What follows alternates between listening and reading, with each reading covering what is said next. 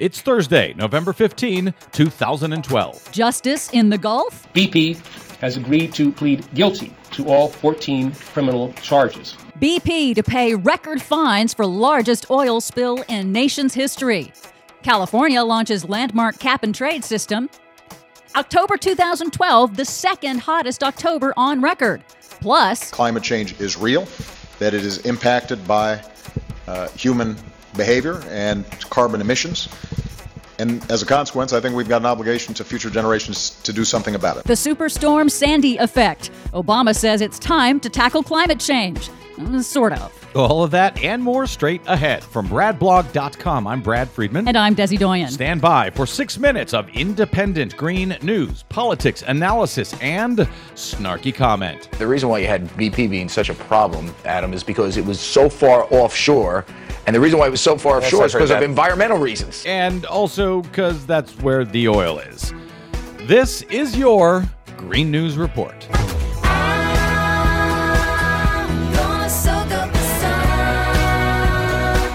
Okay, Desi Doyen, a very, very big news day today. Finally, some good-ish news out of the Gulf. Yep, some accountability. Oil giant BP will pay a record fine and plead guilty to unprecedented felony criminal charges for the disastrous 2010 Gulf of Mexico oil spill, the worst in the nation's history. The $4.5 billion settlement includes a record $1.3 billion fine, $3 billion in penalties and other payments to federal agencies, and 14 criminal charges that include 11 felony manslaughter counts for the deaths of 11 crew members, and 3 high-ranking BP supervisors have been indicted on felony manslaughter and obstruction of justice charges. U.S. Attorney General Eric Holder, in a press conference on Thursday, called it unprecedented. BP has agreed to plead guilty to all 14 criminal charges, including responsibility for the deaths of 11 people and the events that led to an unprecedented environmental catastrophe. So the company has agreed to plead guilty to 11 charges of manslaughter. Who is going to jail on behalf of the company for that manslaughter? No one. The company does not go to jail, but it is possible those 3 supervisors could go to jail after trial. So that whole thing about corporations being people, pretty much not true? That's right.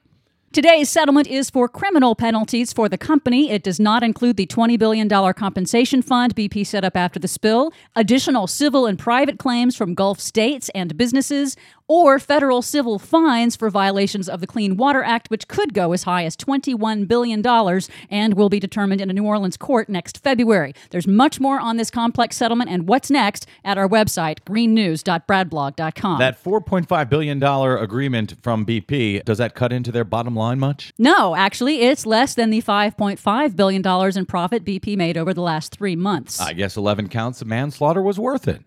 Also notable, on Wednesday, in his first press conference since re-election, President Obama acknowledged the devastation caused by Superstorm Sandy. He also said the trend toward increasing extreme weather events means that he will take some kind of action on climate change. You can expect that you'll hear more from me in the coming months and years about how we can shape an agenda that garners bipartisan support and helps moves this agenda forward.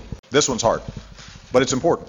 Based on the evidence we're seeing is that what we do now is going to have an impact and a cost down the road if we don't do something about it. And how are environmentalists reacting to those remarks at his press conference? It's pretty mixed. Some outlets criticized him for being less than vague, putting climate change way down the list behind tax negotiations, the economy, and job growth. A new poll shows, though, that now even more Americans are making the climate change connection with extreme weather. Right-leaning pollster Rasmussen released the results of a poll taken prior to the election showing that 68% of American voters believe global warming is either a very serious or a somewhat serious problem.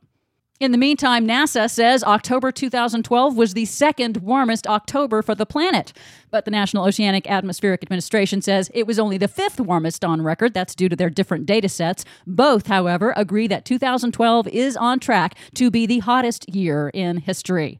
Finally, California officially launched its landmark cap-and-trade emissions market on Wednesday with the auction of the first-ever carbon permits for greenhouse gas emissions by polluters in the state as part of its landmark global warming law signed by Republican Governor Arnold Schwarzenegger in 2006. Revenue will go into a greenhouse gas reduction account with funds to be used to promote clean energy and energy efficiency retrofits. Blue California has a red governor sign a green bill. I'll take it.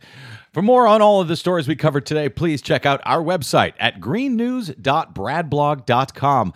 While you're there, please consider a donation to help sponsor the Green News Report. We rely on you to stay on your public airwaves. Also, remember, you can download us anytime via iTunes, listen to us on your mobile device via Stitcher Radio, find us and like us on the Facebook, and follow us 24/7 on the Twitters at Green News Report. From bradblog.com, I'm Brad Friedman. And I'm Desi Doyen. And this has been your Green News Report. California, I've been blue since I've been away from you. I can't wait till I get going. Even now, I'm starting in a color. California, here I come, right back where I started from, where bowers of flowers bloom in the spring.